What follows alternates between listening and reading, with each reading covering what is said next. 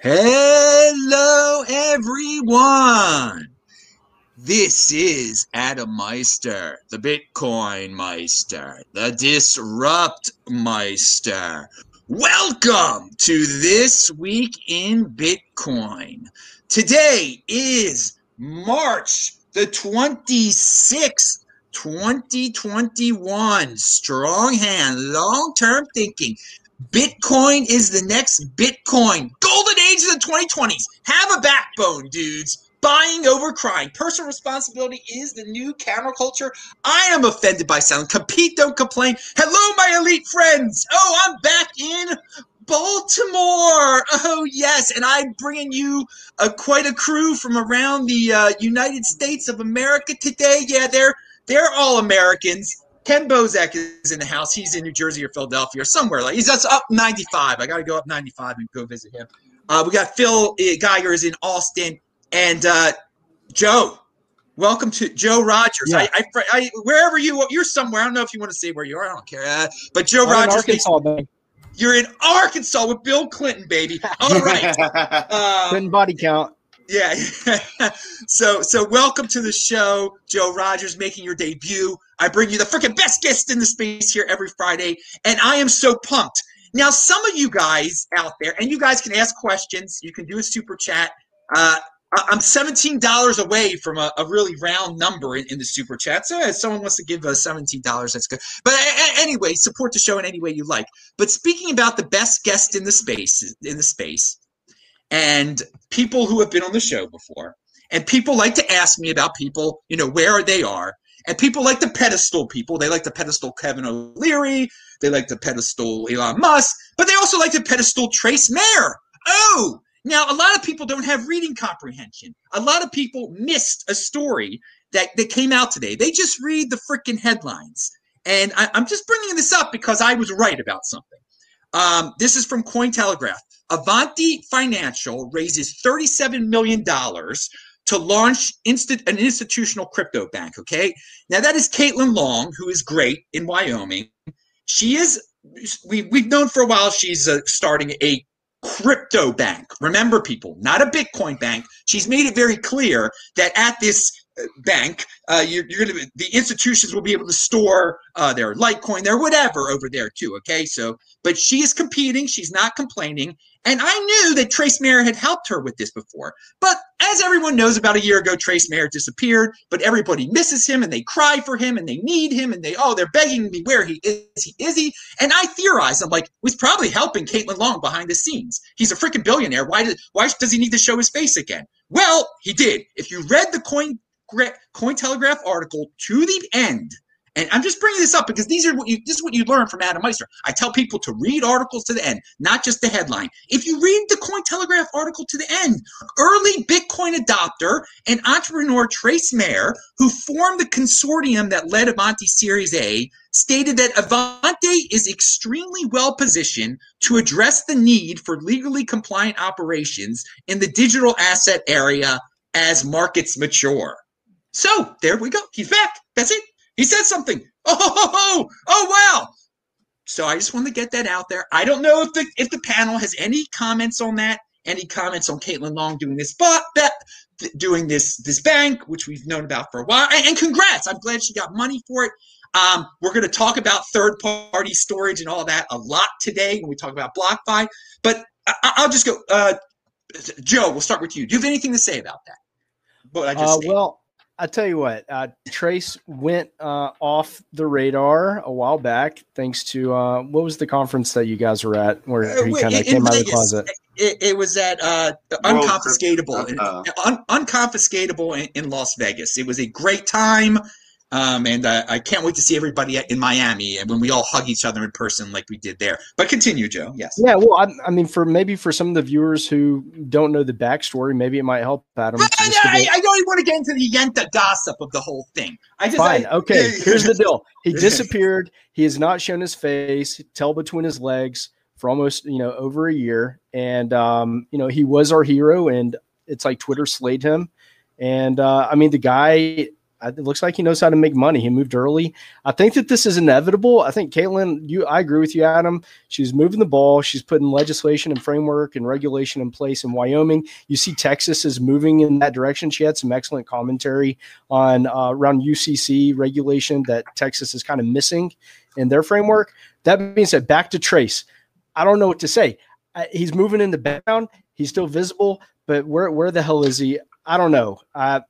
I feel like he hurt my soul, but that's okay. We'll move on. You get hardened, and I think that Trace Mayer's still taking care of Trace Mayer. That's what I gather from this. Yeah, there you go.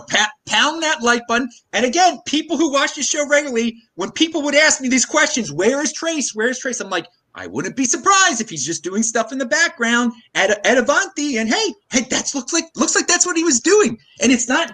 I mean, he wasn't in some magical paradise somewhere hiding on some island, or he's doing what he was doing beforehand. He just wasn't on Twitter anymore. Okay, so but again, be careful when you put people on pedestals, because and then when you find out where they are, it's not too exciting. It's not too exotic or not too exciting. Just doing what he was doing. Phil, any thoughts on Caitlin Long, Trace Mayer, Avanti, people making appearances, putting people on pedestals? Well, I love what they're doing in Wyoming with all the regulations and kind of the blockchain task force. So our CPO, Will Cole, he's based in Wyoming as well, and has worked with Caitlin and kind of the rest of the Wyoming legislature to get the blockchain task force and all those clear regulation and guidelines through. So really love that they're kind of setting the standard for the rest of the country. And I think Texas is learning a lot from what Wyoming government went through. Super happy that Avanti was able to raise such a significant amount of money to build, the first kind of, I guess they're sort of a cryptocurrency bank. It doesn't surprise me all that much that Trace Mayer is in the background, helping them out. I've heard that Avanti is a 100x in Bitcoin, good bank. That's a joke about the slips of paper that Trace was handing out at the conference. But no, I'm just happy to see that they're raising money and setting those great guidelines for the rest of the country. I think when we hear the FUD about Bitcoin, it's going to be banned by governments and they're going to close down all the crypto and Bitcoin companies. This makes it, I think this sets a good precedent and makes the case for the fact that realistically, I think the ship has sailed on the U.S. government trying to shut everything down. We have senators, we have Congress people, we have an entire state setting up regulations. We have Fidelity applying for a Bitcoin ETF. It seems extremely unlikely to me personally at this point that the government's just going to be like, nope, shut it down. But that's kind of where I'm at with that. Now remember, people, you won't be able to store your Bitcoin or your Litecoin or your whatever at this bank. It's for the institutions that will be doing it over there. All right, so good for them. Ken, do you have anything to say about this at all? I disagree with Phil. I don't think this is going to stop the government from banning Bitcoin at all. They're just going to have government approved Bitcoin and not government approved Bitcoin. That's all. They're still going to ban Bitcoin. They're just going to whitelist their addresses and whitelist their Bitcoin. And to me, it's actually making it worse. I think it's going to be a lot harder for the average person to use crypto that can't, get KYC, to get a Wells Fargo bank account, to get a Visa, MasterCard, debit card. All of this is literally not good. It looks good, great, but it's not. They're not adopting Bitcoin. They're assimilating Bitcoin. There is a huge difference. It looks great from the outside, but on the inside, it's a cancer, and it's going to kill us. What would adoption look like instead of assimilation? Yeah, Ken, I totally disagree with you, of course. The laws don't matter, though. They're not even enforceable. It doesn't matter if you regulate crypto or make regulations or legislations around it. You can't. The ability to enforce it's null. The reason piracy isn't enforced when I downloaded The Mandalorian from Disney and the FBI didn't kick in my door is it's unenforceable.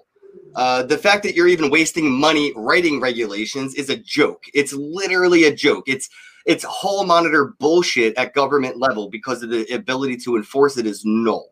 And then they're just going to whitelist addresses. You're going to have to KYC, and you know, if you want to send Bitcoin from your hardware wallet to another hardware wallet, well, those hardware wallets have to abide by regulations. So their API, they're going to have the tech written into it that, oh, you can't send to that address because that address isn't whitelisted. So wait, like, Ken, are you talking about how you're going to use Bitcoin, or are you talking about just some nebulous person? Like, are you going to move your Bitcoin that you have in self-custody into this sort of structure, or are you just saying in general this is bad because it's all inevitable, right? Bitcoin's disruption is that it is now the global reserve currency. Yeah, but to think this is a good thing isn't all good. Governments are going to write legislation about it. But to think that's a good thing isn't good. You know, it's kind of like they should ignore it, leave it alone. They don't need to write rules about it. They don't need to be the whole monitor of crypto. We don't need them. We self-regulate, we self-govern. If I find out that Bitcoin's coming from, you know, a pedophile that's accepting crypto, then yeah, I'll not accept that anymore. Like,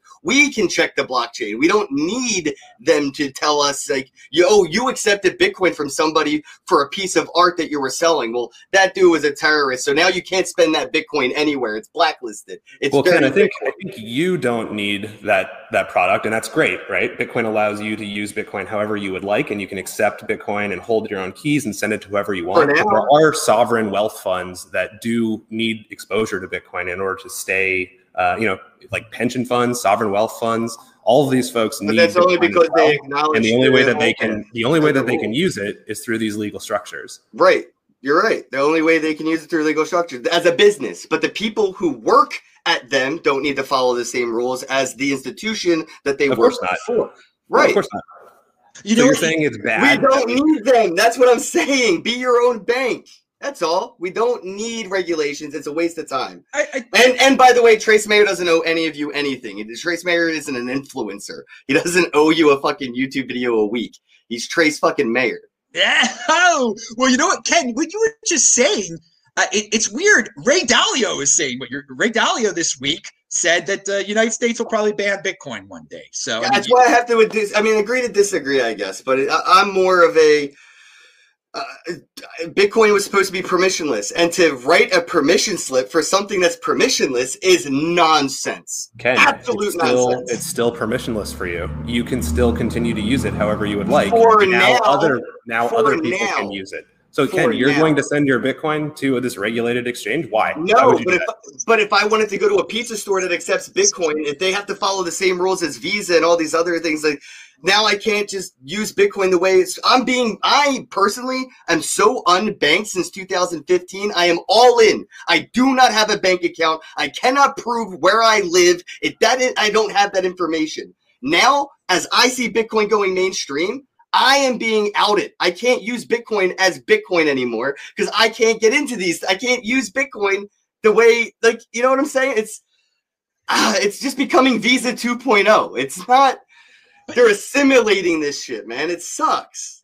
And by the way, I want to thank Ken Bozak for the $17 he sent the super chat. That was fun. That was really very kind of you to do. I mean, you're the guest on the show, and you're sending me money here, sending a good example. Thank you, Ken Bozak in the chat. You can do stuff like this when you take profits. Oh man, I'm offended by selling. Pound that like I'm offended by selling. We're going to get, but all right now. Okay, so we can agree to disagree on that. Ken, you're very worried about. I'm not worried. I let the corporate people have their corporate Bitcoin. We're always going to be able to figure out ways to keep it real, to keep it the way it is. So I sold all my Bitcoin. I'm done. I'm done. Governments and corporations need Bitcoin too, just like the rest of us. I get it. No, they don't, but I'm done. I don't have any more Bitcoin. I'm not using Bitcoin anymore. I want to short Bitcoin to make Elon Musk the poorest person in the world now. Oh, well, we're going to have a wild show today, baby. We're going to talk about Elon Musk. We're going to talk about NFTs. It's going to get crazy. I want to rug pull the mainstream. Let's rug pull the institutions. Sell all your Bitcoin because they got in now. Whoa. And they're stuck holding it for 10. They can't sell. Ken, can you share with the audience what we should sell our Bitcoin for? Your own coin. Make your own coin, bro. Be your own Satoshi. Yeah, you didn't see that coming, did you, bro? Be your own Satoshi. Make your own money. Accept your money for your goods and services. We're going to get to the NFT thing in a second. Hang on. I want to go. Okay, so we're talking about putting people on pedestals and FUD and such. I want to cover another story that didn't get that much coverage, and since Ken is on a rant here, we'll keep it with him. Well, actually, let's go to Joe because you were silent. You were a little quiet there when they were going back and forth. I got one more thing to say, Adam. Yeah, please. Look, okay, you close it out, and then we'll talk about Kevin O'Leary. Yes, I sympathize with both you guys, and Ken, your opinion on the state. Screw the state. Okay, screw central bankers, and if your thesis on Bitcoin, being uncensorable, unconfiscatable, we're going to still be able to use it, and we'll find a way to use it. And the big companies and businesses that need that exposure and Bitcoin in their portfolios, they're going to be able to use it too, and they're going to go the legal framework route. So I have full faith in Bitcoiners. I think that we will find a way. Screw central bankers. It's inevitable. It's either Bitcoin or communism, and my bet's on Bitcoin. Oh, pound that like money. All right, so let's keep it here with you, Joe. The Kevin O'Leary, who a lot of people worship and who seems to change his mind about Bitcoin. He's strategic. I think he's acquiring, but sometimes he says bad things to lower the price. And here's a new type of China FUD, or like a recycled semi-new. It's a hybrid of new and old here. Institutions do not want to own China coin. Bitcoin, China coin, which is Bitcoin, Kevin O'Leary says. The Shark Tank host said that big corporations do not want to own crypto mined in China, also known as blood coin. Oh, my Lord. Now, it's funny because we're just talking about a bank that's for institutions, which will be holding Bitcoin, so they don't seem to care. But he's kind of conflating some things here. Why is it China coin? The miners are in China. There's some miners that are in China, okay? They aren't the Chinese government. They're not the ones doing the things to the Uyghurs, okay? There's all sorts of entrepreneurs in China that are involved with mining. So you don't want to deal. Corporations don't want to deal with entrepreneurs in China, is what you're saying, because they're not dealing with the government of China when you're dealing with Bitcoin. The government of China isn't doing the mining and building the mining machines and everything like that. It's Chinese entrepreneurs. It's just like saying you don't want to do business with a Canadian company because you don't like Justin Trudeau. No one says that. So, Joe, what's your take on Kevin O'Leary saying this? China, calling it China coin and blood coin and. He's trying to find a premium for something that he's involved in. If you read the article, he's trying to get a royalty and squeeze and get some more money and ads for himself. I think that there is an army of plebs out there that will stack a discounted China blood coin all day long. There's mixing techniques in place to eliminate that trail. And I'm for cheaper sats. So Kevin, do your thing. Have fun staying poor. This is bull. I think it's FUD, and I think that we've kind of addressed this in the past. It's like he's stirring up a shitstorm, excuse me here, but about fungibility. And I think that there's just an army of Bitcoiners who could care less and want Bitcoin no matter what. Bitcoin is just a protocol. It's just a coin. It does not give a what about you or where it was created. And the hodlers want the coin. Okay, and I should have brought that up he mentions virgin coins. He says These corporations are only going to want them directly from miners that aren't in China. That's what they want. Now, again, so you talked about it's fungibility FUD. That was a good way of breaking it down there. Phil, your take. Well, I agree, with points that Kevin makes, and that we shouldn't be supporting the CCP as much as we can. And so I think one way that we can do that is not buying a TV to watch Shark Tank on from China, and instead stacking sats, right? Because if we can convert the world to a Bitcoin standard, then the Chinese Communist Party is not going to be able to exert their influence in the same way that they're doing today. That was really good. All right, Ken, your take. We were talking about this before the show. Dude, I honestly don't know. I kind of agree with Kevin in a sense. He may have a misconception of what he may be awoken to, but Bitcoin is not fungible. It can be fungible, but it's not fungible. If I mentioned earlier, with blacklisted Bitcoin, whitelisted Bitcoin, virgin coin, and non-forked coin. Phil's shaking his head. But if I had a Bitcoin that I had from 2015 that was unforked, would you agree that that's worth more than one Bitcoin that you got from Coinbase today? Yes, it is, and it's worth more. It has Bitcoin Cash, Bitcoin Private, Bitcoin Diamond, Bitcoin Gold, all these shit coins inside of it, right? It's not, and it can be fungible, like a blacklisted Bitcoin and a whitelisted Bitcoin, right? These clean coins, yeah, you can tumble them and mix them, but they're not inherently fungible to the sense that, you have this virgin Bitcoin, right? That is worth more, and it's only worth more because there are collectors. Like Kevin sees that. Actually, it's worth less because you can spend a less amount on electricity to earn virgin Bitcoin, right? If you're talking Bitcoin, as an investor, I'm talking as a collector, collecting. There's a difference. I want a virgin coin. I want an unforked coin. I want this coin.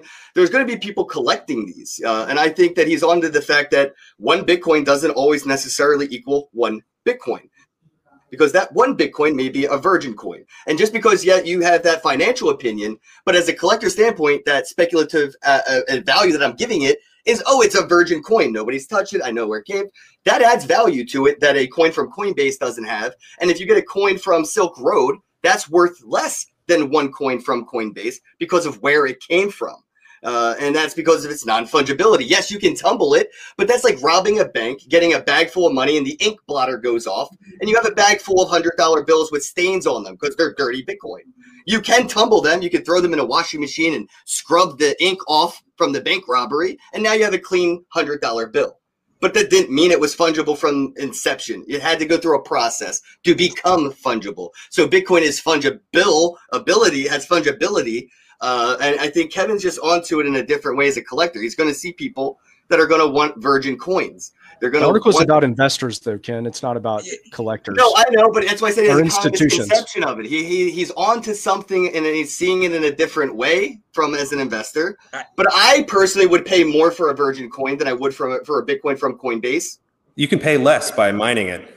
You can, but you have to buy the fucking miners. You have to pay for the infrastructure, and then you have to win the lottery. That's not cheaper, bro. I get it, but cheaper. If you have extremely cheap electricity right now, are you mining Bitcoin or are you buying Bitcoin? What I'm telling you is, if you have, I'm asking you what you're doing.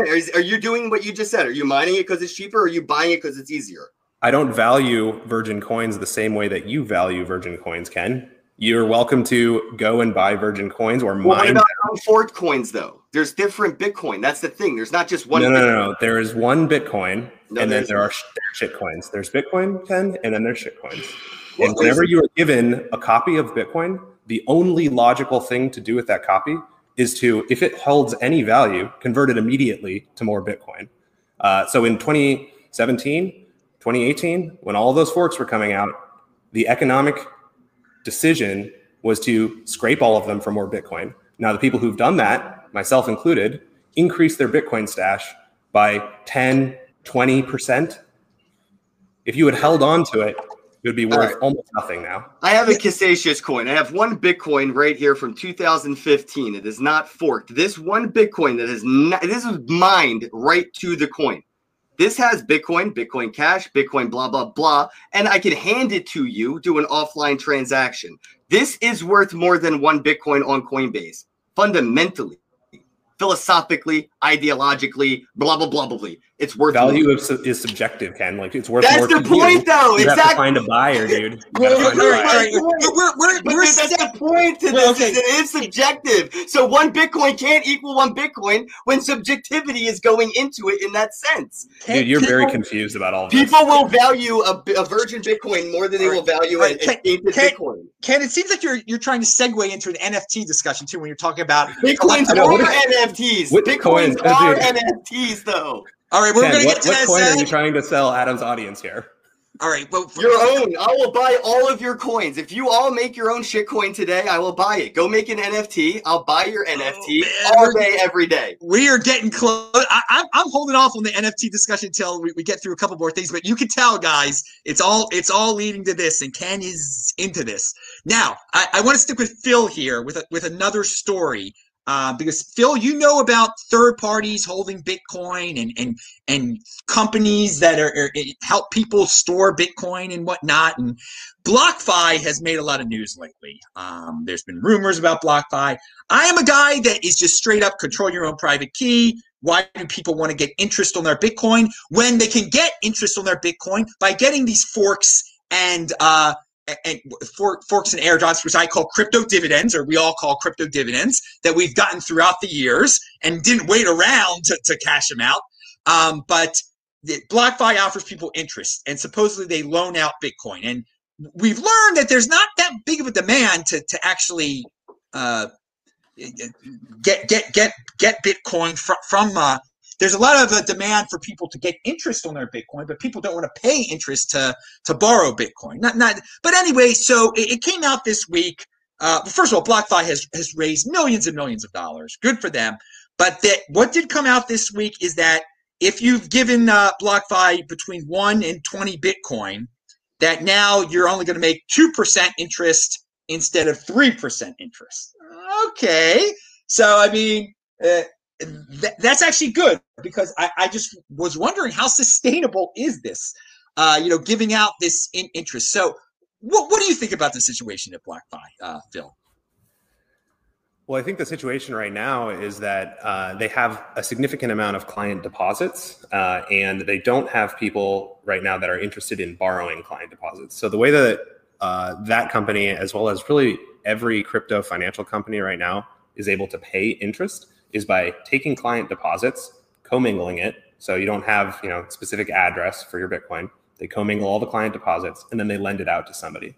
I actually view this as extremely bullish news for Bitcoin in general, because it means that people are less interested in borrowing Bitcoin. And why would you want to borrow Bitcoin? Well, a lot of times you borrow Bitcoin to short sell it. So there's not as much demand for borrowed Bitcoin, which is going to cause the interest rates to drop. And they're not going to be able to pay their clients as much interest back. You've explained perfectly the logic behind all of this, but I want to take it to another level. What is the future of companies like BlockFi, and what do you think about people who just can't just sit on their Bitcoin? They need to. These people are because it's not FDIC insured. In theory, you could give them 3 Bitcoin and they could go out of business, and you were in big trouble at that point. So what do you think about this overall mentality of people that are willing to give up the control of their private keys? Yeah, well, I think the fiat financial system has us really addicted to yield. So everyone's out there trying to find yield. It's like baked into the money itself, right? Fiat. Are you down with the APY? Yeah, you know me. Right. So when we're moving now to the Bitcoin economy, which is it can be decentralized as long as you take control of private keys. Like, people get into it, they make the decision to get some Bitcoin, but then they immediately are trying to figure out, how can I make yield on my Bitcoin? What they should be thinking about, in my view, is how do I secure my Bitcoin for decades? How do I secure it for generations? And the way to do that is holding your own private keys. And I think multi-signature addresses are the best way to secure your Bitcoin for decades. So these crypto financial services companies, they're essentially, in a lot of ways, taking the legacy system and just trying to apply it directly to Bitcoin. I don't think that we need to have companies that exist in the same way in the Bitcoin native economy, because you can use multi-signature addresses where keys are distributed among multiple entities to be able to achieve the same sort of financial goals. Now, maybe the yield you're paying earning is going to be significantly less than the old rehypothecation model, but I do think we can do it in a much more secure way so that folks aren't going to lose their coins or have their coins be at risk of like a single company. All right, Joe, your take on BlockFi and people lending out their Bitcoin to get 2% returns.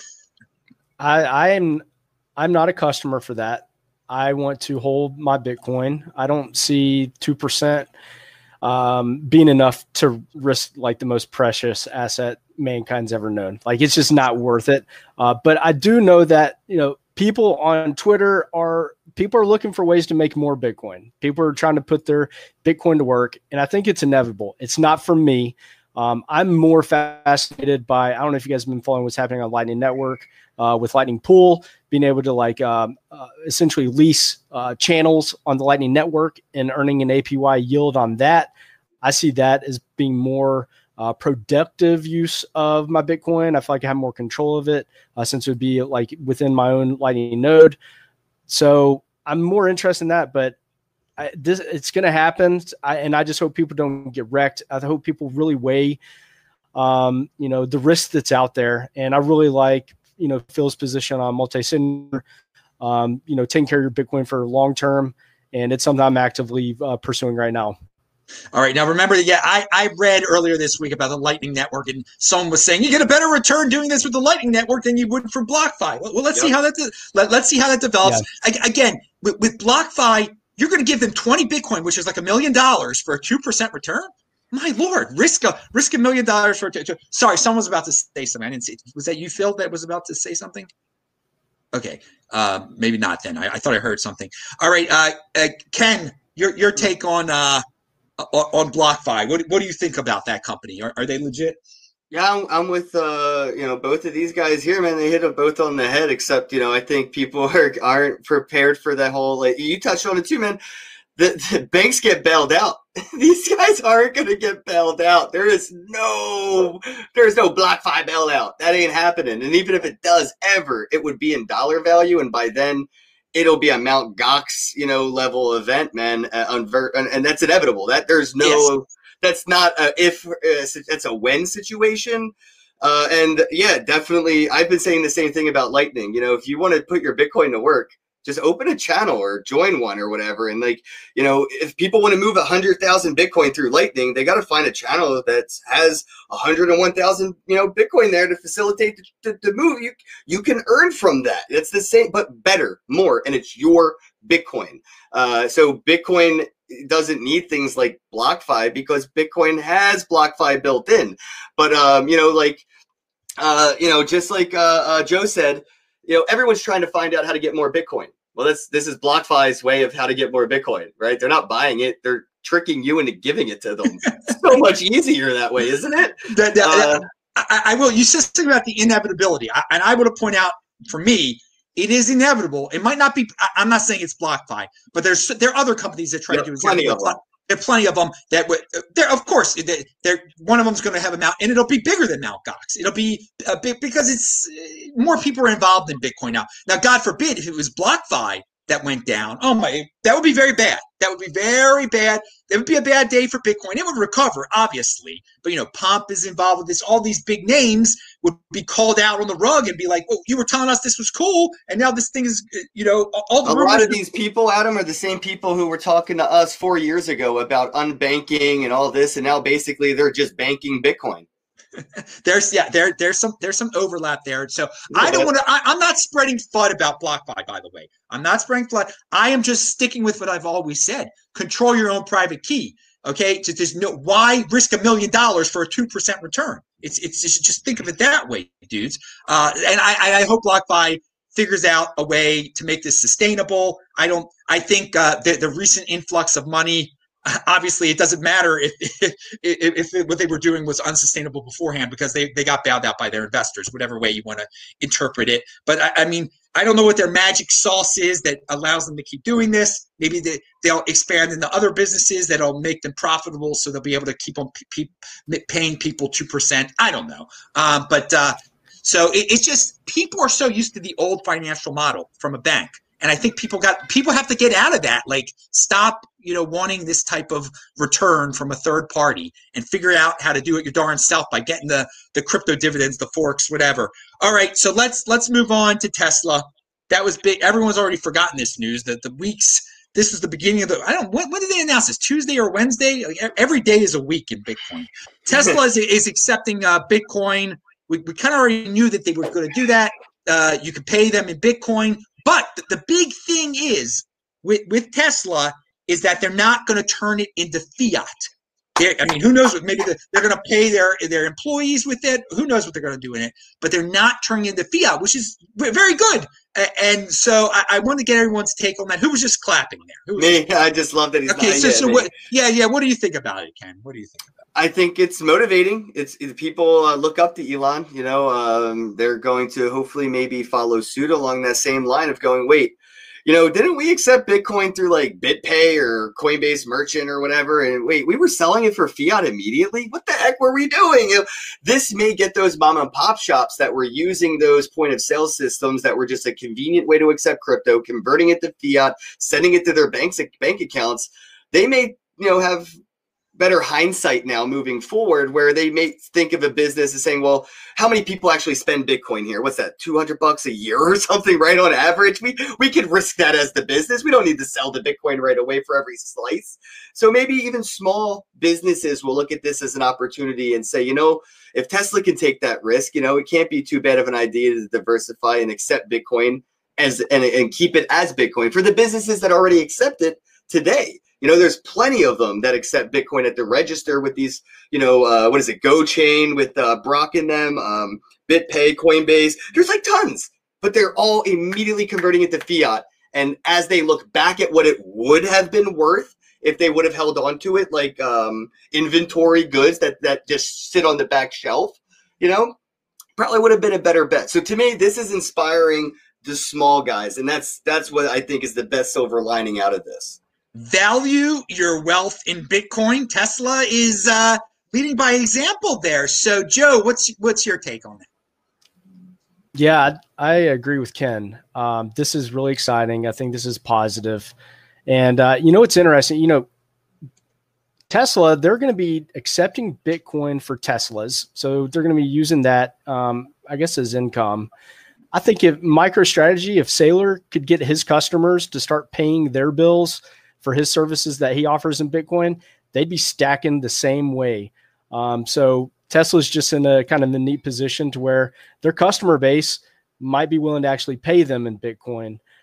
So maybe this makes a lot of sense for other B2C type businesses. But I think it'll be interesting to see when MicroStrategy, when other companies are willing to pay MicroStrategy maybe for a discounted rate to pay for their products and services. That's kind of interesting. But for me, I take this as this is good for Bitcoin. I'm going to keep stacking. I'm trying to front run these son of guns. I'm definitely not trading my Bitcoin for a Tesla. Maybe in 10 years, I'll think about it. But right now, no way. I'm going to take my hand-me-down truck. It's kind of interesting. I used to say back in the day that in 2021, I would buy my dearly departed, my father was alive then, I would buy my father a Tesla in 2021. And it's so weird that in 2021, now Tesla is accepting Bitcoin. But anyway, it's weird how that worked out. What's your take on the and by the way, this destroys the FUD from the trolls out there. The trolls will still say it. Nobody accepts Bitcoin as for anything. I mean, come on now. I mean, first of all, Ken Bozak's been freaking living off of Bitcoin and cryptocurrency for years now. I drive out of my way to certain stores that I know accept it. It's just, that's how we roll, man. Yeah. But I mean, there's so many people. It's not a real currency because people don't accept it as a means of exchange. I mean, come on, they are right there. So, Phil, what's your take? I mean, it's great that they're not turning it into fiat, obviously, leading by example. But take it away, Phil. Yeah, so Tesla, the company, or I guess Elon Musk and really the board of advisors has recognized that Bitcoin is such a valuable currency that, first of all, they're going to move a portion of their treasury into Bitcoin. But their other strategy to obtain as much Bitcoin as possible is by just selling cars for Bitcoin. So it's very cool to see vendors that recognize that Bitcoin is extremely valuable and are going to start selling their goods and services for Bitcoin. The issue that they're going to run into is that, just like Joe said, Bitcoiners typically don't want to spend their Bitcoin. They want to earn Bitcoin. So any Bitcoiner today that is earning income that might be in fiat denominated dollars, they are US dollars, they'll be using those US dollars to purchase Bitcoin on their own. Luckily, we have services like Strike out there, which allow you to spend someone else's Bitcoin. That I think is going to be a really interesting use case for merchants who want to accept Bitcoin and also people who want to support that without spending their own Bitcoin. You can use Strike. You can scan a QR code, link your US dollar bank account, and send the merchant Bitcoin that way. So yeah, very cool to see different levels of adoption. I still think Gresham and Thier's law still apply in Bitcoin. It still makes more sense to hold it for years rather than to use it to buy a Tesla. But love to see that Tesla recognizes that Bitcoin is the new reserve currency. Tesla's going to do great off of this. The rich get richer. They'll hold on to it. I mean, good for them. So let's we're going to move on to. First of all, I got a question for Phil, real quick. Yes. One question. I'm just curious, Phil, is this like, I don't know, right? So I'm just asking you maybe, is this like a level 9,000 IQ on how to acquire Bitcoin as a company to not buy it, but basically be given it? Yeah, of course. I mean, that's what everybody here is doing. We're trying to find ways to earn Bitcoin. But I mean, like from a corporate acquiring way, is it like a different taxability or a different way of like having to claim capital gains as a business? Because he bought, 1.5 billion worth, but now he's probably going to get much more than that given to him. I'm just curious, what would the difference be if he earned 1.5 versus what he bought with the 1.5, and how that might be seen as an investment rather than a purchase or a gift or. Yeah, that's a great question, and that's something that I think Tesla will have to figure out. I think that's what I said. I think they're thinking big brain, and I can't figure out what they're up to with it. Not sure. Yeah. I mean, the dollar cost averaging via sales. There you go. Thank you. That's an easier way to put it. That would be Tesla cost averaging. Tesla cost averaging. Dude, they have to have good accountants over there. I'm sure they'll figure out some way of making it even better. Cost averaging. All right. I want to thank Hastings Insurance Solutions. Sent me $5. That's the guy's name. He sent me $5 on the show I recently did with Vivek. I was on the Vivek podcast. It's linked to below. It's on my channel. There have been all sorts of interviews of me lately that have been on this channel that originated on other channels. I love being interviewed by other people. You get a different feel. It's a different vibe. They're good stuff. It's linked to everyone. The point is disruptmeister.com. Link to below. Follow me on Twitter at TechBalt. And thank you for the $5, Hastings. You did it in the video that wasn't live, and I just wanted to say thank you. And you said, buy the dip. Cheers to living. Yes, cheers to living. Golden age of the 2020s. I'm happy to be alive for this thing. All right, so let's go. FTX set to secure naming rights to the Miami arena, the basketball arena in beautiful Miami until the year 2040. They're going to pay $135 million over 19 years to have the arena called whatever. It's going to be called the FTX Arena. I don't know what they're going to call it. Hey, that's for me. This was a big story because a lot of normies are going to they pay attention to the NBA and they usually catch the name of the arena. American Airlines Arena. That's what it's currently called there. And now it's going to be called FTX. Now, we've kind of been through this before during the .com era. Like in 2000 stuff, there was a company called PSINet. And I know this because I'm from Baltimore, and PSINet, a company that does not exist anymore, but had a huge valuation because of the whole stock market bubble in the year 2000 and all the .com stuff. It bought the naming rights of the Baltimore football stadium. And eventually they had to give it up because the company went bankrupt. So, I mean, it's not they're not guaranteed. FTX is not guaranteed success forever and ever because of this. But I think it's, in terms of marketing, it's very interesting. It's a new step for a crypto-related company. So I guess, Phil, what was your take on this? Yeah, I don't have too many thoughts on this. I mean, I think it's cool that their company's doing well, that they're starting to sponsor different sports, buy a sports stadium or sponsor a sports stadium. It's more just Bitcoin is becoming more and more mainstream in a lot of different ways. Like when you're watching sports on TV today, who are all the sponsors, right? It's banks, insurance companies, car manufacturers, stuff like that. It's all these mega corporations, and the fact that now Bitcoin companies are showing up and starting to sponsor things. It's like, hey guys, Bitcoiners are here. We're going to be on all the buildings around your city. Embrace us. And on a personal note, I spent a lot of time in Miami just for most of this year. And now I'm back here for a little bit, and I'll be back in Miami for the event. And it's such an entrepreneurial environment. Clearly, a lot of crypto-related people are down there, and the mayor is awesome. But what do you think, Phil? Is it Austin or Miami, man? You're in Austin, so Austin versus Miami. What's your wow. pick? Yeah, that's a tough call. I'm going to have to say Austin, hands down, simply because we have a few things. First of all, the best barbecue. We have cowboy boots and cowboy hats here. We host the Austin Bitcoin Developers Meetup at Unchained Capital Office every month. You guys should come out. April 15th is the next one. And we're growing a community of extremely talented Bitcoiners here. But I mean, the overall vibe, though, where will the Bitcoiners be flocking to? big Austin or Miami? Or you just got to stick loyal to Austin here? I think that the Bitcoiners are going to be flocking to citadels that they have, like out in the ocean or like little island castles somewhere. You know, in remote yachts, areas. bro, just yachts, undocked yachts. Undocked yachts. All right, so we'll see about. Well, Ken, what's your? Do you care that this arena? I mean, there's a lot of money FTX is going to spend. Well, I mean, to me, this is funny because it's like I like history, kind of like, you know, I watch documentaries for fun when I get high. You know, it's not like just cartoons in my life, and you know, it's cool to go back and watch a little bit of, you know, how exactly this been played out before. We've seen the landline companies that provided, you know, landline phone services.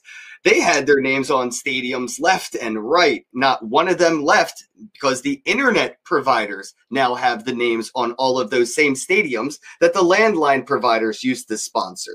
And the banks like Wells Fargo or whatever that have these stadiums are probably seeing right now the future of that happening to them, where Wells Fargo Center will probably become Coinbase Center.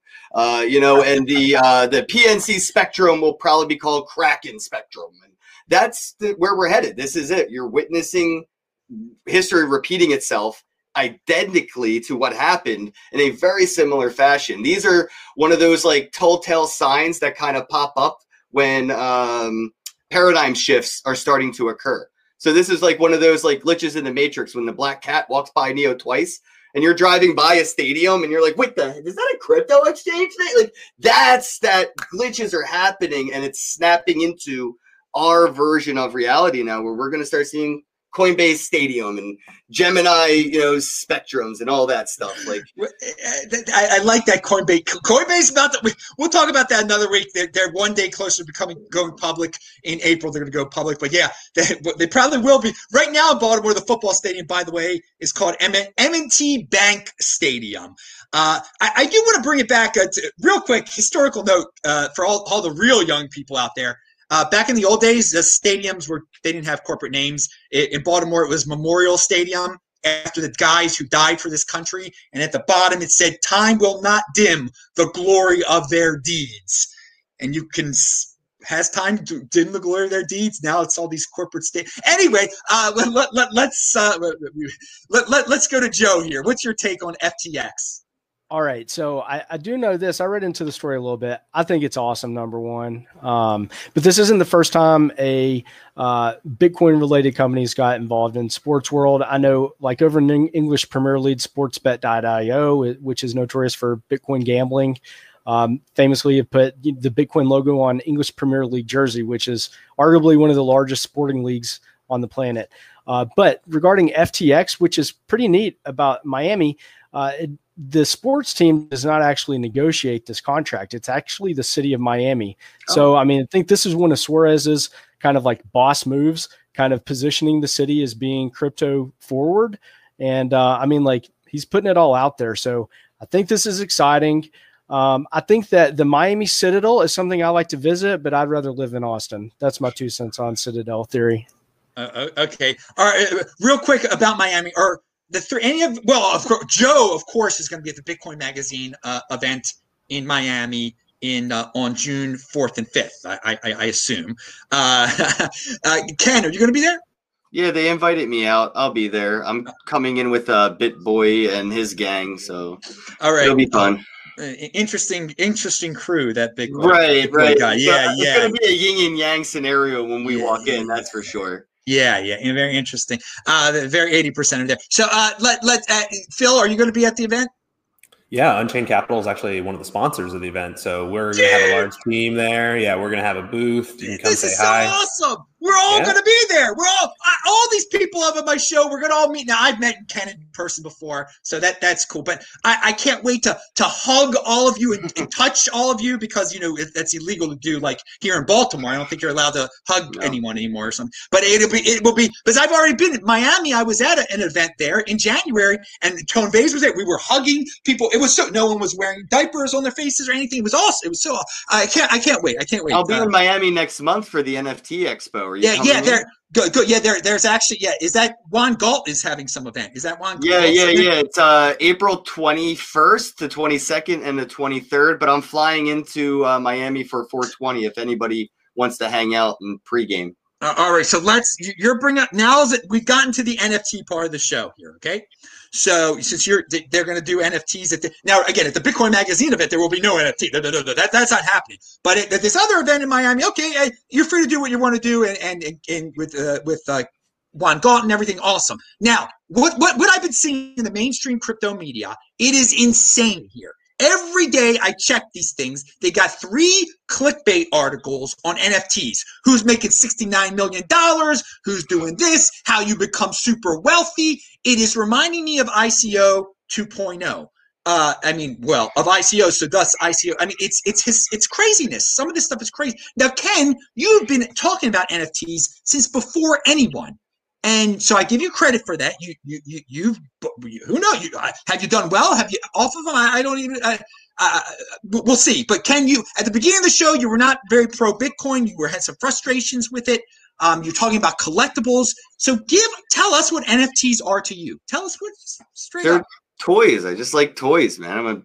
I like collect. I've always been like that, you know. I still have Pokemon cards from when I was a kid, Magic cards. You know, it's just fun, you know, and the investors coming in and speculating, it's kind of ruining all the fun I've had for years, you know. So, yeah, all my NFTs have gone up in value, but now all the ones I wanted to buy have too. And it's like, well, that sucks. You know, I wasn't buying them because they were expensive or I thought they'd get expensive.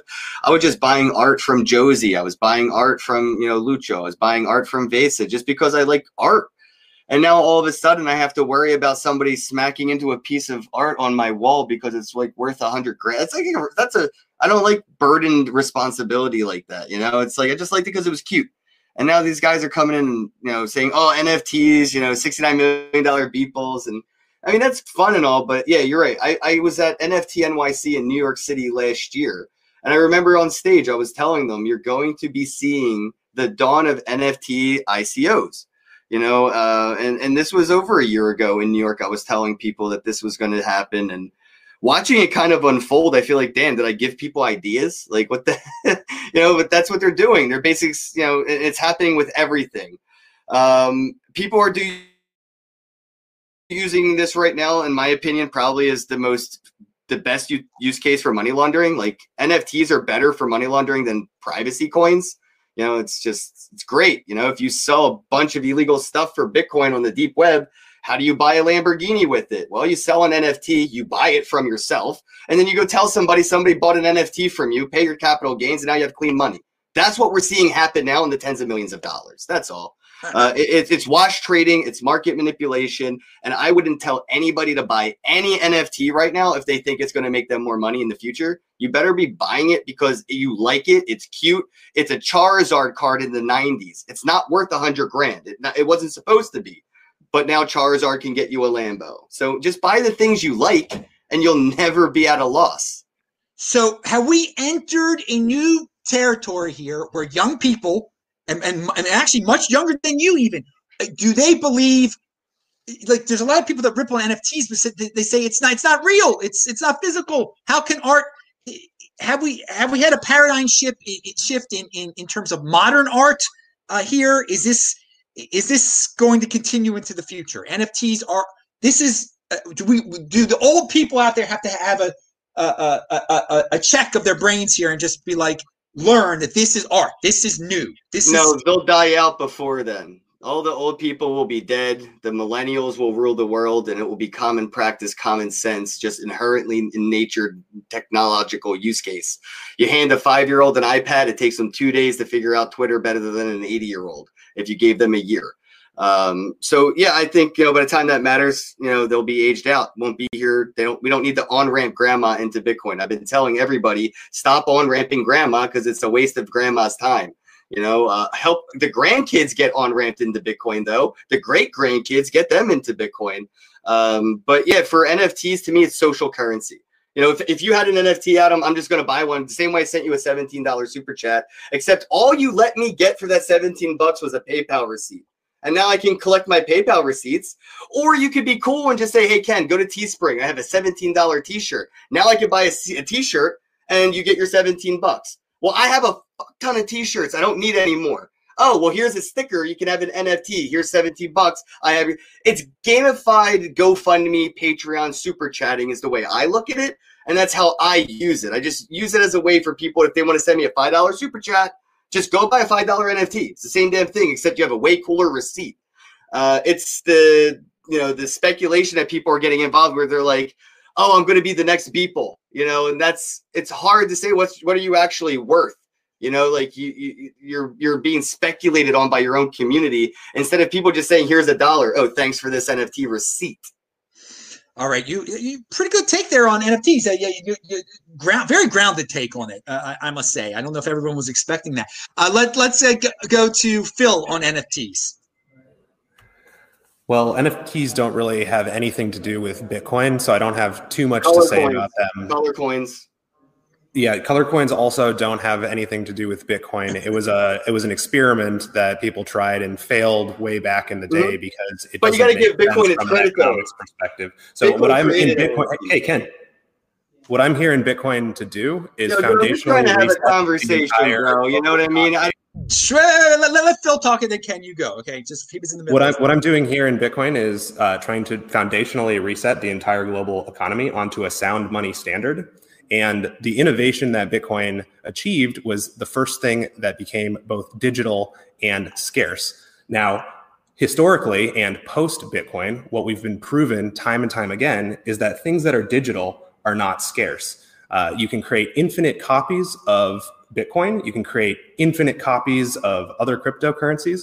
The only thing that is digital and scarce is Bitcoin itself. There are 21 million Bitcoin. Transactions are broadcast by signatures from private keys, and that's it. So the NFTs, they're a toy. I think it's kind of a symptom of a dying fiat currency, and I will never speculate in them because I don't view cryptocurrency as some kind of cheap collectible thing. I view Bitcoin as foundationally resetting the global economy. All right, Ken, you just sent 420 to me. Thank you. So you get another shot. What did you want to ask Phil there? You wanted to say something to him. Ken. I think he dropped. Oh, man. Oh, come on. So something happened. All right, well, we'll go to Joe. What's your take? I agree with Phil on, the speculation to get rich quick. It's a symptom of, this fiat mindset. And people could just, buy and hodl and they will get rich. I do think that NFTs, they screw with my brain really hard, Adam, because I feel like everything's being materialized and art and collectibles and things like that, this fun stuff will probably happen and it will be inevitable. I'm not super interested in it. I think it's neat and I think it's probably going to continue to flourish and it's going to continue to advance. And I think it will eventually come to some kind of side chain on Bitcoin. So I'm not super passionate about it. I'm not investing in it. I'm not a customer. Some people are, but I definitely would not advise anyone to get rich quick with this. But I think it's neat. And I think what artists are doing and creating on them is something to keep an eye on, but I'm with Phil. I am in the trenches with him. Let's overthrow the central banking overlords with the most sound money mankind's ever known. Let's keep building. Let's build as many on-ramps as possible. And let's keep hardening this protocol. That's what really excites me. All right. Well, hey, I see in the chat the great Vention is here. Oh, it's so great to see you, Vention. I just wanted to give you a special shout out.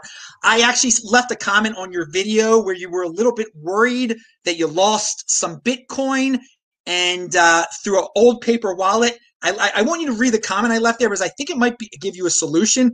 By the way, what I just said has nothing to do with This Week in Bitcoin show. But I see someone in the chat. I wanted to say hi and just give him a message. And we all love Vention. He's doing his thing over there in Washington. All right, let's go to Phil here with jobs and being in motion.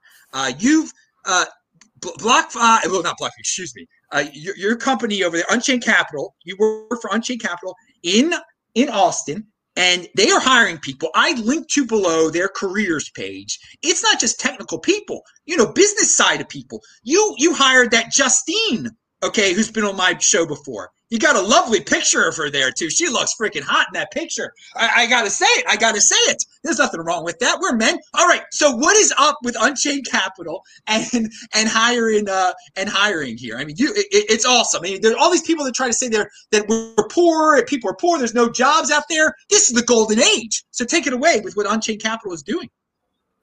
Sure. Yeah, we're hiring a significant number of people. So we just closed a seed round led by NYDIG. So what we're building is a Bitcoin native financial services provider, a Bitcoin native bank, if you will. But as a company, we never actually take control of client funds. We hold one key in a multi-signature quorum of 3 keys. So it helps to decentralize and grow a robust and Bitcoin economy where no company or individual is a single point of failure.